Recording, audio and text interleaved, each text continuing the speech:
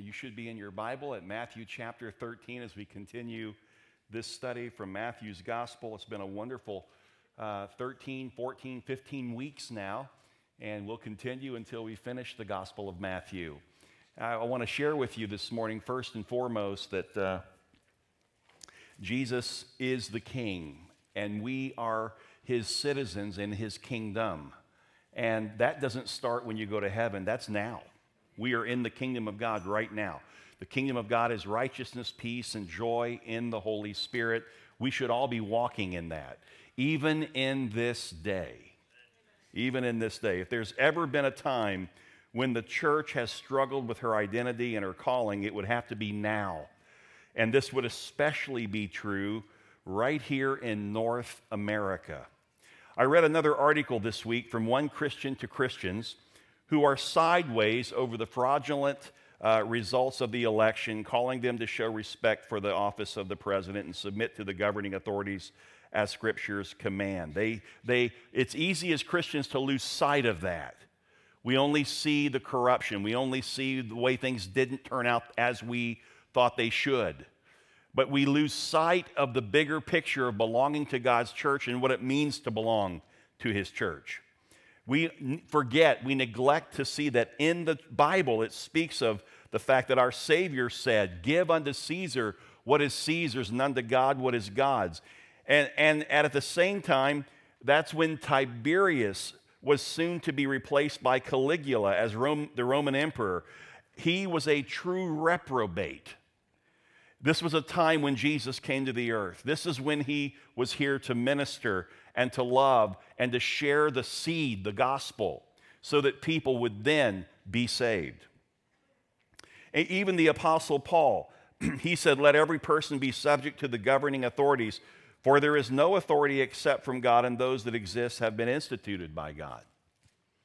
We tend to forget that. We tend to ignore that when we look at a government system that's corrupt in some way, shape, or form, or where we think it's way off course.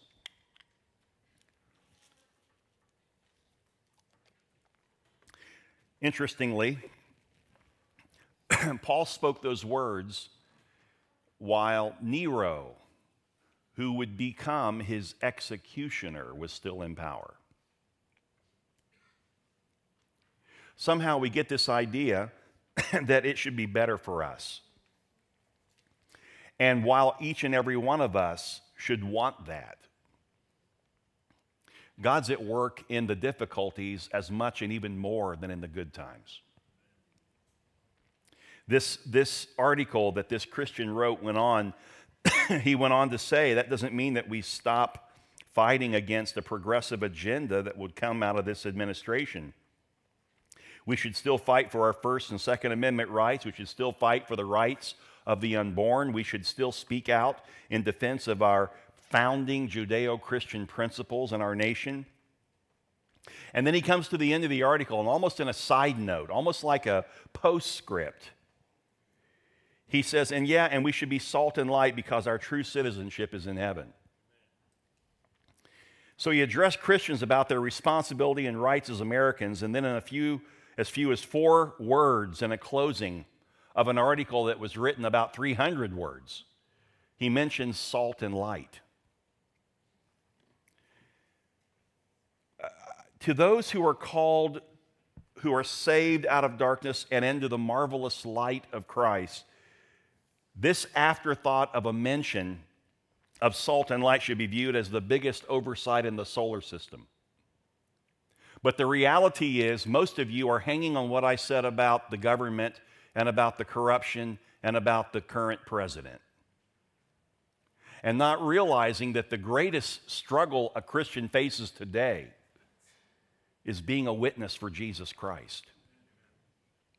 If there's ever been an identity crisis in the church, if there's ever been a time when we've lost sight of our purpose and mission, it's now.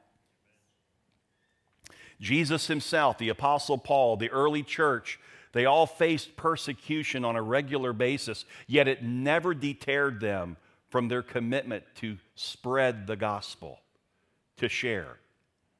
So we come to an interesting point here in our study, And before we get into the Gospel of Matthew, I just think it's important that we lay the foundation, because I think you'll pay attention to the text in a different way. You'll hear it differently than if we just go right into the text. Oftentimes we do that, and sometimes we're not prepared to receive it. And this is such a poignant, important word that Jesus is sharing. I do think that we, as the church, need to recognize that in this day that we live, it's easy to become adrift.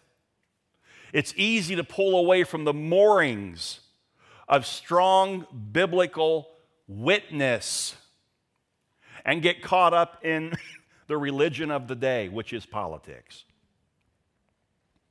And so we need to be careful. It's as if we're flying upside down and don't realize it. We've taken our eyes off the gyroscope, which is the Word of God for a believer, and now we're flying blindly in a storm that has completely blocked our visibility. Man, I'm struggling to speak here.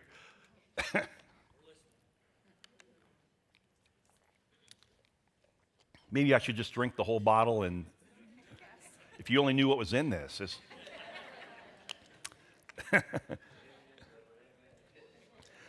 I want to be filled with the Spirit, capital S, though, see.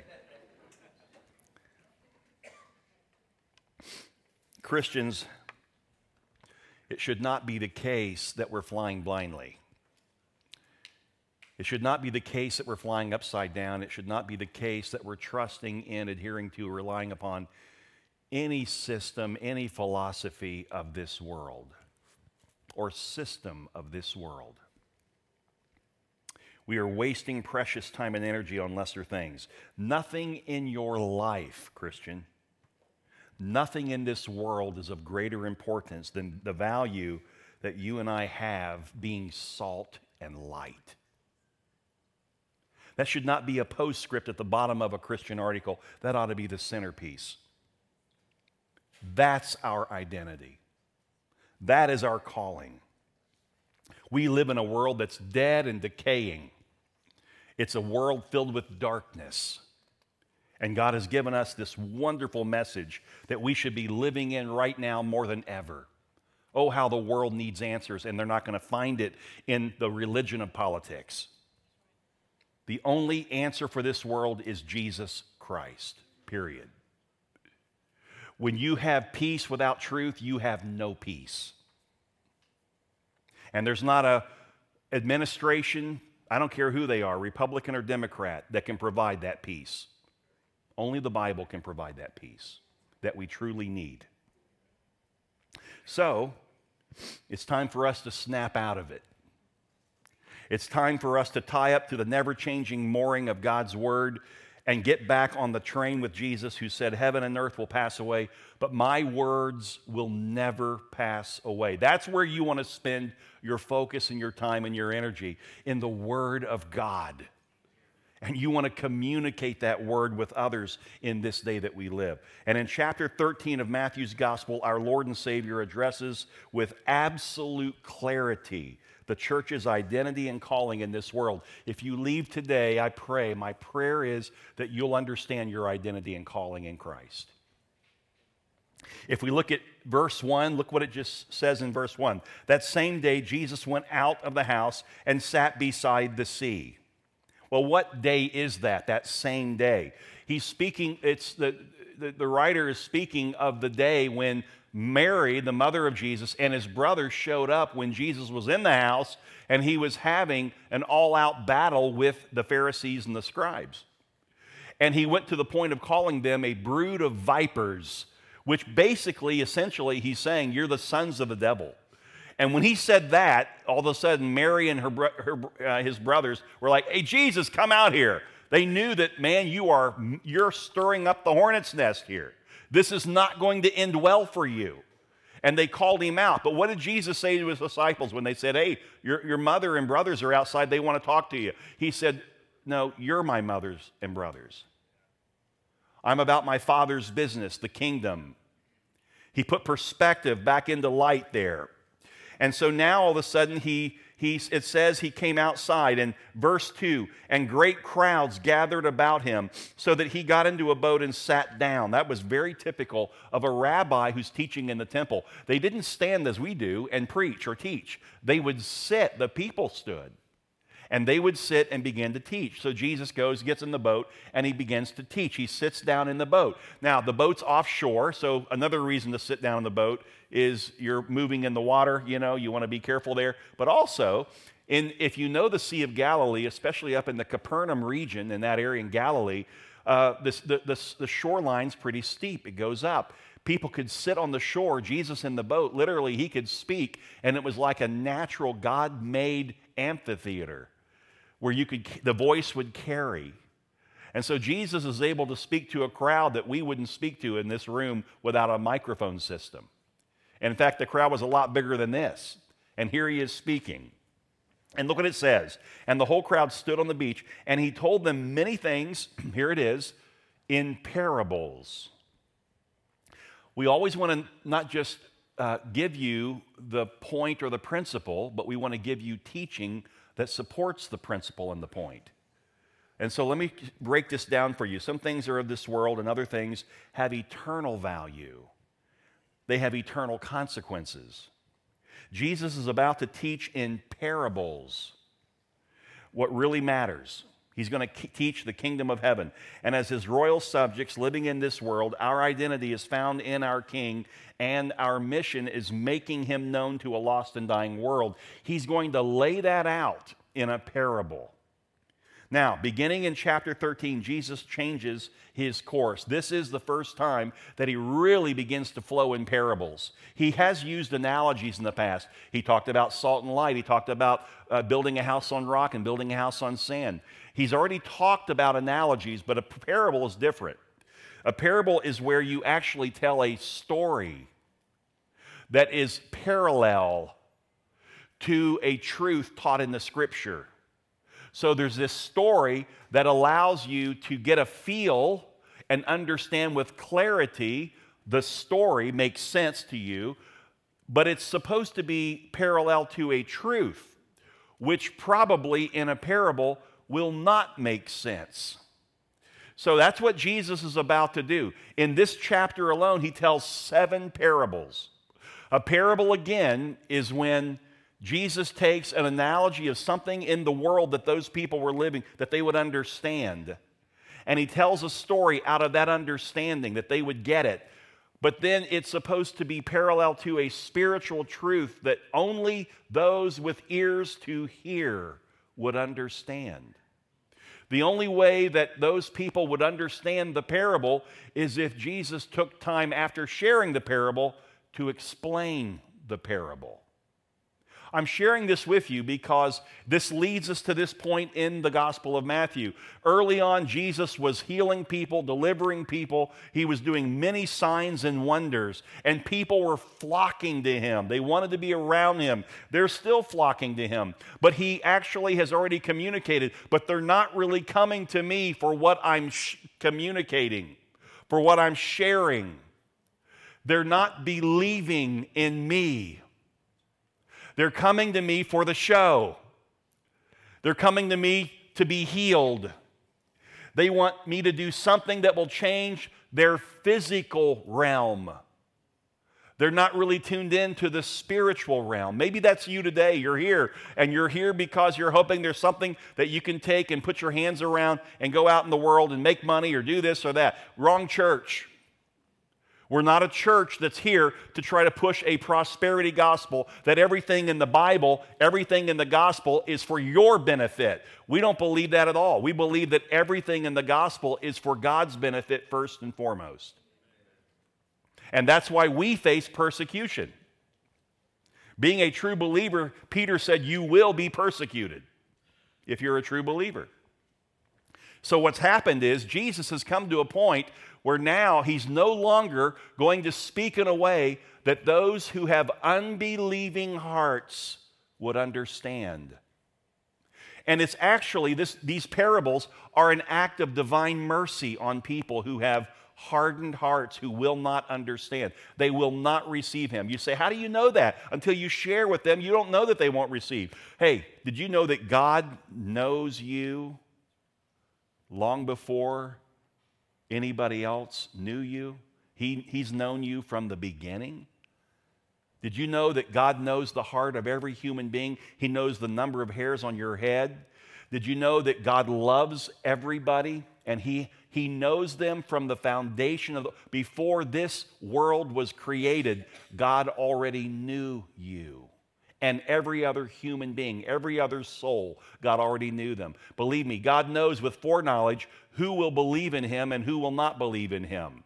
And so he's not going to any longer open the door for those who have an unbelieving heart, a hardened heart who will not receive. That door is now closing. What he's going to do is share further and explain the parable to those who have an ear to hear spiritually. And that makes you have to ask this question. Have I closed the door where I'm no longer hearing? I'm not really desiring to hear. I go to church because that's the thing we do, but it's a religion experience. It's not a relational experience with God. And if that's the case, you need to repent of that. And you need to once again open your heart, let it become fertile soil so that God can begin to pour into you his word by the Holy Spirit. This is for us as much as it was for them in that day, for the disciples. And so verse 3, and he told them many things in parables, saying, a sower went out to sow. Now, that alone would be a very common thing that the people would understand, because they had these fields, and they had these pathways that would separate the fields. And so a sower would go out, and he would go through the field, and he would have a seed bag wrapped around his shoulder, or maybe he took his tunic and he would wrap it up in his belt and put the seed in the belt. And he would reach down in and grab seed with his hand, and he would throw the seed. He would broadcast the seed, the scripture says. It's the first time that we see in the Bible speaking of broadcasting. We think of radio, or we think of television broadcasting. No, it started with God's word going out. And they would get that. They would understand a sower throwing seed as he walked along the path, as he would go into the field and throw the seed. He didn't know where he was throwing it. He didn't know what the seed would land on. Very difficult when you're broadcasting to direct the seed. In fact, that's not the idea. The idea is not to pick and choose where to put the seed in the soil. It's just to throw the seed. And that's what Jesus starts with here. He told them many things in a parable. A sower went out to sow. And as he sowed, some seed fell along the path. He was walking on that path in between fields. And the birds came and devoured them. Other seeds fell on rocky ground where they did not have much soil, and immediately they sprang up since they had no depth of soil. The people would understand everything he's saying here. They've seen seed lying on the path, and they've seen birds come and take the seed away. They've seen seed fall in places where there's deep rock below, limestone, and the dirt's only that deep, and immediately the seed germinates and comes up quickly because it can't go down deep. So it comes up prematurely. They would know that. But when the sun rose, they were scorched, and since they had no root, they withered away. Other seed fell among the thorns, and the thorns grew up and choked them. Other seed fell on good soil and produced grain. Now this is where it really moves beyond what they understand. Some 100-fold, some 60, some 30. The ratio that they experienced was 8-to-1 on average. He who has ears, let him hear. Then the disciples came and said to him, why do you speak to them in parables? We understand you're making spiritual points here. You're trying to explain spiritual things. But a parable, they're going to get the parable, but they're not going to understand the parallel to the spiritual teaching. Why are you doing this? They're asking a very real question, and it's a question that many of us would ask. Why would Jesus speak to the people in that way that they couldn't understand? And here again, let me just take it to the text. Let's look at the context now. The Jews, for the most part, in that day, didn't want to understand. The Jews, they rejected Jesus as Messiah. How did they receive understanding? They didn't. They thought they already knew everything. Okay, so Jesus would explain it to them. Listen, so they couldn't really get it. And again, that was an act of mercy. You say, how's that an act of mercy? Because if he explained it to them, they would have rejected it. He already knew that before it happened.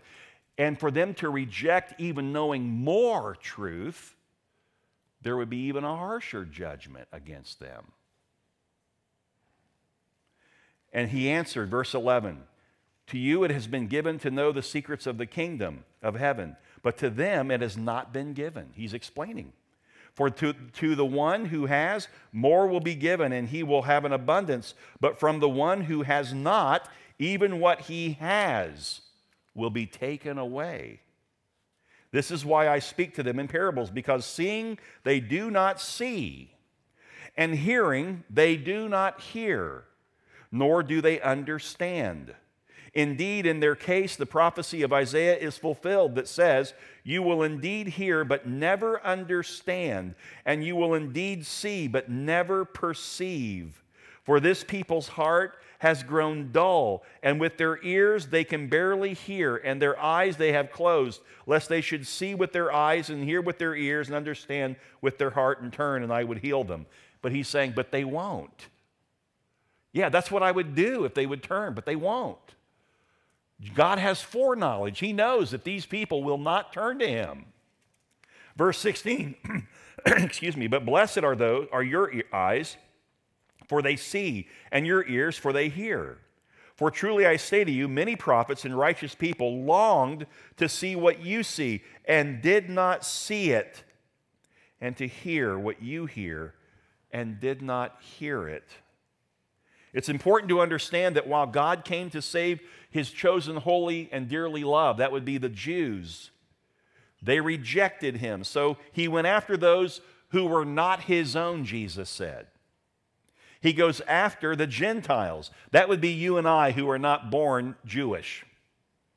And we are still living in this church age.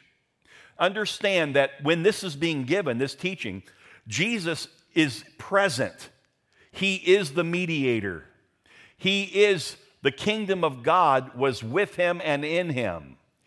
Now Jesus is no longer here physically. He ascended to heaven. But before he left, he sent the Holy Spirit.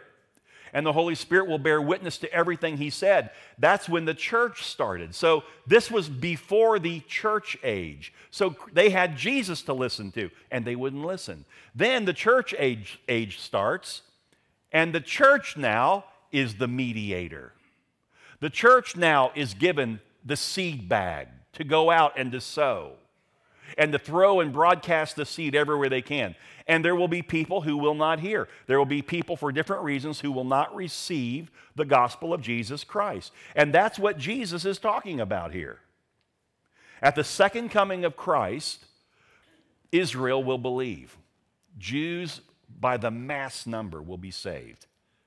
But between the first coming and the second coming, the parentheses, that's you and I. So this is the first coming. Jesus is on earth. He's doing it himself. They're not receiving it from him, Messiah.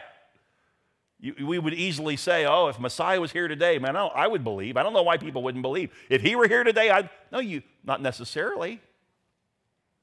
You can't say that. The only way you can believe is if you have ears to hear. Well, praise God. Many of you are saved today, and maybe you would have received back then. Some of you think you're saved, but you're really one of the other three soils. And that's what's so sobering about this parable. Now, in the first of many parables, Jesus addresses the church's identity and mission. Here it is, verse 18. Hear then the parable of the sower. Now, let's establish a couple things in this parable as we get into the explanation of the parable. First, the sower is the Son of Man. We find that in verse 37. We're not there yet. We will be there next week. But it actually says that the sower is Jesus, because he was the mediator in that day. The sower, after he leaves, will be you and I. In our day, in our church age, the church is the sower. Okay? And the seed is the word of God. It is the gospel of God. In the church age, any believer who preaches or testifies to the gospel is a sower and who sows the word of Christ in his behalf. So the parable applies to any true presentation of the gospel. So this is all, listen, church, Vero Bible Fellowship, please hear me. I'm just one of many shepherds in this flock. We are blessed by God with elders who are shepherds of this flock. I'm one of them. I am a teaching shepherd, and I can tell you this today. I'm just hear me on this.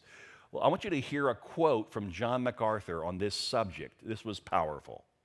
He said this regarding the sower and the seed. The most faithful and quote, the most faithful and dedicated Christian cannot create the word of the kingdom any more than a farmer or a scientist can create the simplest seed. Just as only God creates seeds that reproduce themselves, only God creates the word of the gospel that brings the life of his Son to a believer. The work of Christ's witness is not to manufacture a message to create a synthetic seed or to modify the seed given to them, but simply to sow God's revelation by proclaiming it exactly as it has been given. The power of new spiritual life is not in you or your ability to broadcast the seed. The power of new spiritual life is in the word, the seed, just as the power of plant life is in the seed. The seeds in the parable are all of the same nature. There's nothing different about the seeds coming out of that sower's hand. Sown from the same bag by the same sower. The only variables are in what happens to those seeds when they are sown on different types of soil. Now, what we learn from the text and what you just heard from a theologian is that we are all individual sowers with a seed bag, those of us who are saved. And every bit of the seed that we're to broadcast in this world, every bit of it is the same. The fruit that might come, the salvation that might come from broadcasting the seed has nothing to do with you. It's not that some people are good at it and some people aren't. It's not about how you sow it. It's more about being faithful to speak what the gospel is to people. Just be true and faithful to the Word of God. Share obediently the gospel of Jesus Christ. Man and woman, old person, young person, boy, daughter, whoever. Listen, every one of us can sow the seed. And the seed's the same. The only differences we find are what soil that seed falls on. And what Jesus is about to do is explain to us that as we in the church age would carry out what he was doing in his day, we are going to find that some people will reject. And if you want me to be accurate with that biblically, the ratio is that for every 3 that reject, 1 will be saved. Basically, and you don't go by that a ratio, but the reality is a lot more people will reject the seed that you throw than those who receive it and are saved. Those are Jesus' numbers. If you remember when Jesus said back at the end of the Sermon on the Mount, remember he said that narrow is the way that leads to life. How many did he say would find it? That he used the word few. Wide is the gate that leads to death. How many will find it? That's Jesus being prophetic. He's saying that in the end, at the second coming, only few compared to the mass of people that have lived in all of humanity, only a few will be saved in comparison. So don't get this idea that if you go out and share Christ, then you should see results in everybody. That's why some of us aren't sharing the gospel today, because we didn't get the result we wanted. And when you do that, what you're basically saying to God is that my pride was wounded by that. People now don't like me that I shared that seed with, and now they think poorly of me, and they laugh at me, they mock me, and evidently I can't do it. I don't know how to do it right. What you're saying to God is, I'm the one that makes the seed work. And since I don't know how to make it work, I'll stop sharing it. And that's a lie of Satan. Don't believe that nonsense. Every one of us ought to be broadcasting the seed, and every one of us are going to face rejection in broadcasting it. Jesus is teaching that here. This is what he says. See, this idea that we've got to have some special formula or some cute little way to present the gospel so people will believe, that's just not true. Every Christian is given a seed bag. Let's go and share the seed. Amen? This is why a better title for this parable is, instead of the parable of the sower, it ought to be the parable of the soils. Because it really isn't about the sower. It's more about the soil that the seed falls on. Jesus wants you to understand why many people will not receive the message. But then he also wants you to know that every once in a while, somebody is going to receive it, and they're going to bring forth a 30, 60, 100-fold fruit because you were obedient to share the gospel. Isn't that awesome? Every human heart is sinful and hostile to God. Yet, every human heart is capable of being redeemed. There are no unredeemable people when they're created by God. If a person isn't saved, it's because he does not want to be saved. John chapter 6, verse 37, all that the Father gives me will come to me, and whoever comes to me, I will never cast out. Every person could receive the seed of the gospel and participate in its life if he believed. The difference is not the composition of every heart, it's the condition of every heart. Because all hearts are the same. All hearts are deceptive. All hearts are sinful. Your heart was sinful prior to Christ. Amen? Your heart still, to this day after Jesus, tries to deceive you. The heart is deceitful above all things. Who can know it? But what the difference is your heart was receptive to receiving the seed. And that changes everything. So let's look, if we can, at the 4 types of soil, or as what he's calling it, but really what he's saying spiritually, the 4 types of hearts that the soil falls on, or that the seed falls on. The first heart is the indifferent heart. The indifferent heart. Write that down. Verse 19, when anyone hears the word of the kingdom and does not understand it, the evil one comes and snatches away what has been sown in his heart. This is what was sown along the path. So again, the broadcasting of the seed would hit the path. It would only sit on the surface. Why? Because the pathway, the dirt on the path was hardened. It was pounded down. So the seed couldn't get down into the soil. So it would sit there, and the birds would see it, and they'd swoop down. That's the enemy, spiritually speaking, the enemy coming and snatching away the seed. Listen, this is the person who hears the word of the kingdom, but out of his own hard-heartedness, it keeps him from understanding the word of the kingdom. He's unconcerned and indifferent to the things of God. He gives no consideration to spiritual things because to him, they're foolishness, they're folly. And because he's constantly resisted anything that hints towards God, the soil of his heart is now like the soil on a pathway. It's beaten down to the point where the seed can't even break through the surface. In other words, the enemy of our soul can easily snatch it away. This is a person who has no remorse over wrongdoing, no conviction of their sin. His heart has never been cultivated to receive the word of God in any way. He has no desire for instruction or understanding of spiritual things. Therefore, he's a fool. That's not the way God created him. He hardened his heart. And so the seed can't break through. Proverbs 1:7 says, the fear of the Lord is the beginning of knowledge. Fear the Lord. That's all I ever want from a president, by the way. He'll just fear the Lord. Wouldn't it be wonderful he's a Christian? Yes. But does he have to be a Christian? Biblically, no. The leader of a nation doesn't have to be a Christian. But boy, it makes a big difference when he fears God. Blessed is the nation whose God is the Lord.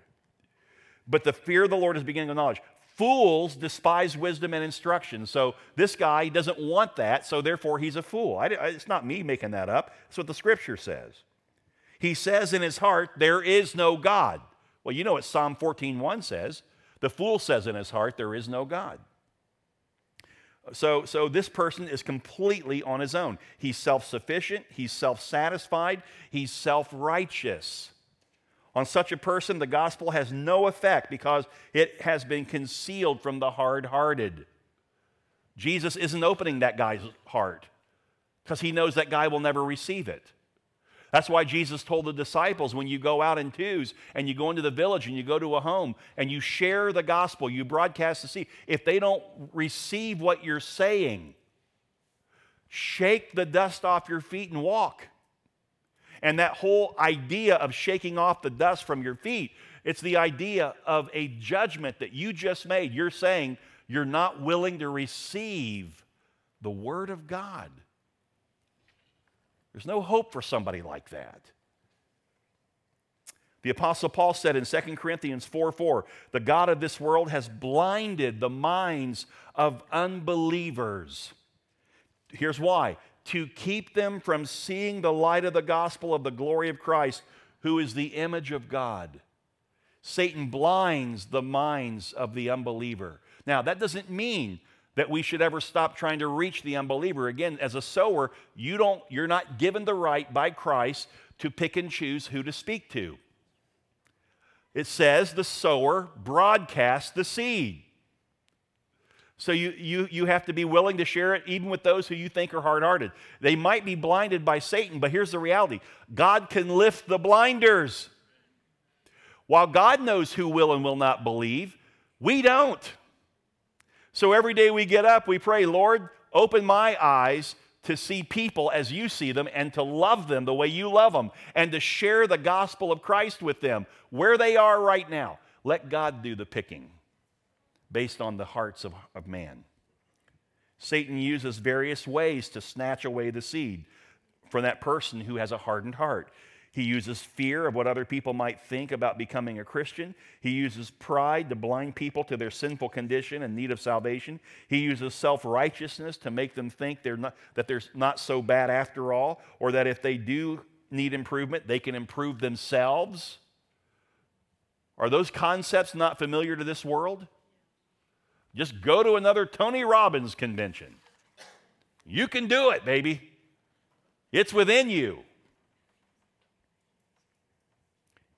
Satan uses doubt, prejudice, stubbornness, procrastination, love of the world, love of sin, social justice, get all wrapped up in it and miss the gospel completely. God help us. Well, that's the indifferent heart. That's the one who's hardened. What about the second heart? Verse 20, for what was sown on rocky ground, this is the one who hears the word and immediately receives it with joy, yet he has no root in himself, but endures for a while, and when tribulation or persecution arises on account of, this is very important we see this, when persecution or tribulation or trouble or trial comes on account of the word, immediately he falls away. This man's heart hears the word, and by the way, this number 2 would be the shallow heart. It's the shallow heart. This man's heart hears the word and quickly receives it with great joy. Sometimes shallow acceptance of the gospel is encouraged by shallow evangelism that holds out the blessings of salvation but hides the cost of salvation, like repenting from sin, like dying to self, like turning from the old life. You see, when people are encouraged to walk down the aisle, raise their hands, sign a card without coming to grips with the full claims of Christ, they are in great danger of becoming further from Christ than they were before they heard the message. They may have been insulated from true salvation by a false profession of faith. John MacArthur. See, with joy and enthusiasm, this person can't say enough good things about the gospel, about the church, about the preacher. I mean, they just are so excited because they got the message, and now they're in this euphoria. Their feelings are completely moved by their salvation. But because it's an emotional response to the gospel, They're going to be more vocal in talking about their experience and may even be zealous in church attendance, Bible study, and prayer. But because the soil of that person's heart is shallow, they have no root for the gospel to grow in. If you want to know how that related to the people in that day when Jesus talked about the seed sown on rocky ground, by the way, the people understood that. But what we think of when we read rocky ground is all these little rocks and pebbles and sticks and all this stuff is in the field. You got to get that out of there. They did. The things that were removable, the farmer would remove it. No, this is talking about below the surface, huge boulders and rocks. And they couldn't remove them. Most of it was limestone. That's how they built the Temple of Solomon in Jerusalem, was with limestone. That was under the ground. And so Jesus is talking about a very real thing that people understood, that there are times where you're certain areas, if you throw the seed down, it'll look really good quick before everything else. Why? Because it germinated and it couldn't go down, it went up. And you saw it. But the farmer would learn it's not going to last because the sun's going to come. And because that root system can't get deep enough to find water, that sun's going to scorch it. It's not going to make it. In the first situation that Jesus talked about, he talked about the hardened heart. That person didn't get saved. The one who the seed fell on the path. That kind of a heart doesn't get saved. In this one, it looks like they're saved, but they're not. This person too is not saved. The gospel prompts an immediate positive reaction, but it's only temporary. All the change is on the surface. Rather than the in-depth growing of a heart, this person is led by their feelings, but not their soul. The soul's never ministered to. God's life-changing word can't take root because just below the surface of his heart is a rocky base that is even harder to penetrate than the soils beside the road. Matthew 5:3. See, here's one of the indicators of a person like that. They're so enthusiastic, so excited about everything, but it doesn't last. And one of the things that never shows up in their life that is a clear indicator that you will see the kingdom of God is Matthew 5:3. What does it say? Blessed are the poor in spirit, those who clearly recognize that without God, they are spiritually bankrupt. They're a sinner. Only that person truly sees the kingdom of God. If a person's profession of Christ doesn't involve a deep conviction of sin, a genuine sense of lostness, a strong desire for the Lord to cleanse and purify, a hungering and thirsting for the righteousness and the love of his word, along with a genuine willingness to suffer for the sake of Christ, then there is no root to his spiritual life, and it will be only a matter of time before his or her religious house crumbles. Maybe that's you. Maybe you got really excited in the beginning, but the word never went deeper. And you've fallen away. You're here today because you just go to church. But there's no life in you. There's no excitement or true, deep, abiding relationship with Christ. Maybe that's you. You need to repent. You need to ask God to remove the boulder, whatever that boulder is that's keeping you from coming near to God, from letting the seed go deeper and find deep root in your life where the soul is transformed. And then the third one is the worldly heart. Verse 22, as for what was sown among thorns, this is the one who hears the word, but the cares of the world and the deceitfulness of riches choke the word, and it proves unfruitful. Remember now, this is Jesus laying out, Jesus knows the hearts of every man, right? He knows everybody. He says basically there's 4 types of hearts. There's a hardened heart. There's a heart that's emotionally driven, so it never takes root, the word. And then there's this person who they're so world conscious, they're so tuned into the world that it chokes out the word of God when it comes to them. This person hears the word of the gospel and may make a token profession of faith, but his first love is for the things of the world and for his preoccupation with material things. Those things blind him to the importance of the gospel. He lives, listen, he lives as if riches are the answer to all his needs and desires. So once he has that in place in his life, now I can be a Christian. That person's not saved. Christ is not second to anything in a true believer. You got to come to see that. He's completely blinded by deceitfulness. It may satisfy a physical longing, but it can do nothing for a spiritually dried up heart. He will live in eternity with the full knowledge of the false bravado of his riches. He doesn't discern that his worldliness is choking out the word because his attention is on his riches, his possessions, his power, his position, his popularity. He's taken by worldly things.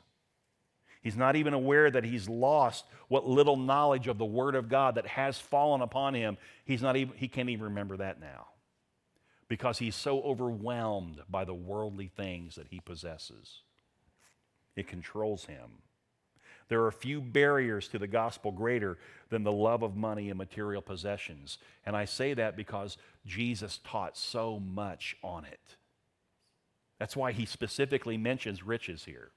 He didn't say a rich person can't be saved. It's just really, really hard for them to put the wealth and the material things over here and let Christ rule in here. It's hard. I remember pastoring in Palm Beach Gardens, and this couple, back in that day, man, Amway was the thing, man. It was the thing. I remember one Sunday morning, I look out across the parking lot there from the office, and I see this huge RV pull up. I mean, this thing's big. And it pulls up, and they pull over to the side, and the parking spaces take about 20 parking spaces, it looked like. And then we had church, and after church, I noticed members of the church going out to this RV, and I'm thinking, what are they, is it a blood drive, or what's going on here? No, it was a couple in our church who are Amway people, and they're out there calling people to come out and see what you can have if you'll distribute Amway. At church. Well, let me just tell you, we shut that down.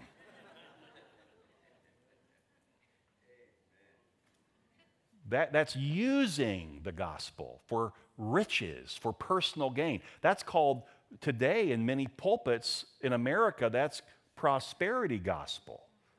It's preached all over the place. Paul warns in 1 Timothy 6:10, write that down, 1 Timothy 6:10, for the love of money is the root of all kinds of evils. It is through this craving that some have wandered away from the faith and pierced themselves with many pangs. Let me just tell you, riches can bite back. You can take a big chunk off, but it'll take a chunk out of you. It's not easy to be wealthy and love Jesus. You really have to guard and safeguard yourself from that. Amen? And John warns in 1 John 2:15 through 17, listen to this warning. Do not love the world or the things in the world. Whatever you possess of this world, keep a very light grip on it. Do not take it and pull it in here. Hold it out here. And if the world takes it away, let it go. Don't ever let anything compete with Christ in your heart. Amen? Now look, a lot of good can come if a Christian is able to keep, wealth in the right perspective. They can do a lot for the kingdom of God. But I even hesitate saying that even though it's true. And here's why. Because I know a lot of people who are thinking, Lord, if you'll just give me money, man, I'll do so much for the church. How many people have come up to me since we started this stinking, what is that thing called? The betting, the Powerball and all that nonsense. What? The lottery. Thank you. Hey, I can't tell you how many people have come up to me over the years since that thing started and said, if I win the lottery, preacher, I'm going to give the church 10%. Good grief. What about the 10% you have now? Why don't you just go ahead and focus on serving God with what you have and not worry about what you don't have? Listen to this. Do not love the world or the things in the world. If anyone loves the world, the love of the Father is not in him. For all that is in the world, and here he lays it out, the desires of the flesh, the desires of the eyes, and pride of life is not from the Father, but is from the world. Those three things, the desire of the flesh, the desire of the eyes, and the pride of life, none of that is from the Father. It's from the world. And this is what it says in verse 17. And the world is passing away along with its desires, but whoever does the will of God abides forever. And then there's the last heart. That's the receptive heart. Verse 23. As for what was sown on good soil, this is the one who hears the word and understands it. He indeed bears fruit and yields, in one case 100-fold, in another 60, and in another 30. Tremendous response for the one who receives in fertile soil the gospel of Jesus Christ. Before salvation, the person who receives Christ had the same basic nature as everybody who rejects Christ. He's not necessarily less sinful or more perceptive than anybody else. A person who is saved may have lived a life of debauchery, utter wickedness. Some of you, your testimonies are pretty graphic and gory. Others of you, you don't have a graphic, gory testimony. But guess what? The same seed did the work in both of you.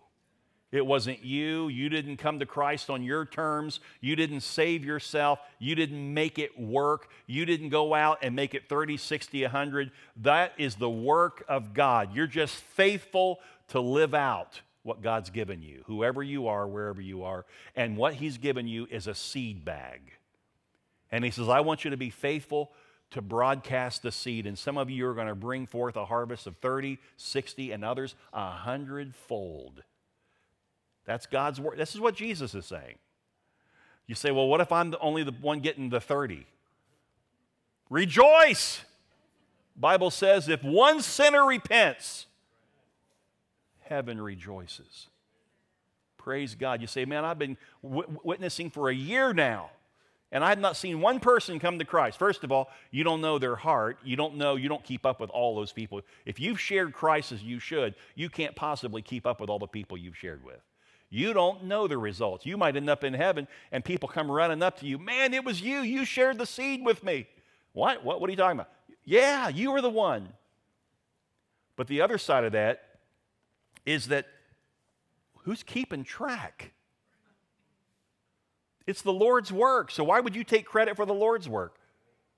It's by grace through faith that you're saved. It's a gift of God, not of yourselves. Because if it was of you, you'd boast in it. Just do it. Why? Because you're a sower. Because God put a seed bag on you. Because you have the Word of God. You say, but I don't know much about the Bible. It's okay. What you know, you share. And keep trying to know more. Peter said that for the church, what it's all about is coming to the grace and knowledge of our Lord and Savior, Jesus Christ.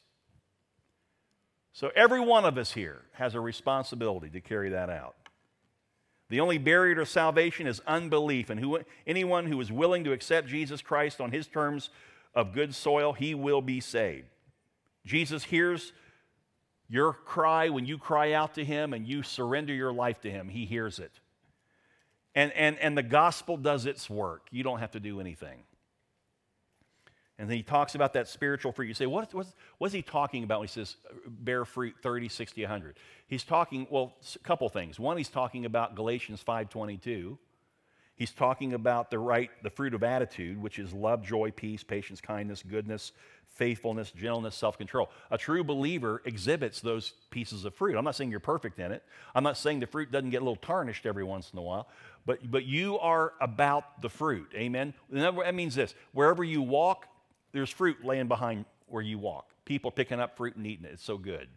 They see your love. They see your purity of heart. They see your kindness. They see your self-control. Those things are all fruit that you're saved. And then there's the genuine believer also bears fruit of behavior, which Paul refers to in Philippians 1:11. He said, the fruit of righteousness, which comes through Jesus Christ to the glory and praise of God. The fruit of righteousness. You're going to live differently now. Not because you're working it, you're trying. You didn't save yourself, so how can you be righteous? You can't be righteous. The righteousness is in you through Christ. Here's the greatest news ever, and those of you who are unsaved here this morning, I pray you'll hear this, that Jesus went to the cross and he bore your sins. And God, because you believe in Jesus as the Son of God, God allows the righteousness of Jesus, the one who never sinned, but who bore your sins, he allows the righteousness of Jesus to now come onto you. So that when he looks at you, the Father looks at you, he doesn't see you as sin. He can't. Christ paid for that. Your sins have already been judged on the cross. Jesus died for you. That was the judgment of God against your sin. Now, what God sees, it's just as if you never sinned. You say, where is that in the Bible? Justification by faith. You've been justified just as if you never sinned. Praise God. Some of you need to receive that identity. If you only knew what the work of Christ has accomplished in your behalf, how much God loves you. And then not only has the work been done and you're seen as righteous, but now he's able to bring up fruit in your life. You're able to be a servant of Christ, to go out every day and share that good news with others. Let's pray. Lord, this parable is so profound that somehow there are those of us, because our heart was fertile, we were able to receive the good news of the gospel. Thank you, Father, for sharing the gospel with us. Somehow, some way, each of us that are saved, somebody shared Christ with us. And we are indebted to you, Father, for that. Because that person was simply doing what you called each of us to do. There are others, Lord, here who might have found identification with one of the other three soils. A hardened heart. Might be some who responded with great joy, but it was so shallow it couldn't take root. And the minute trials came up because of the Word of God, they walked away. Others who receive a little bit of the seed, but the weeds of the worldliness in their life has crowded out, has stolen all the sunlight, all the nutrients from the soil, so that that seed cannot take root. I pray, Lord, that we would repent of our sin and recognize what it truly means to be a Christian, to be found in Christ. No longer do I live, but Christ lives in me. The life I now live, I live by faith in the Son of God. Total surrender to Jesus. May that be the case, Lord. We pray in Jesus' name. Amen. You can come forward as always if you'd like to pray with either a prayer partner or an elder. But today in the back, please hear me. Today in the back, if you'd go to, actually outside, there's a table, the greeting table. If you would go there, we would love to hear if you have received Christ in your heart, if you've just believed upon him today and you've received him by faith. We'd love to hear that so we can follow up. Let me also say that the fruit of following Jesus is serving him.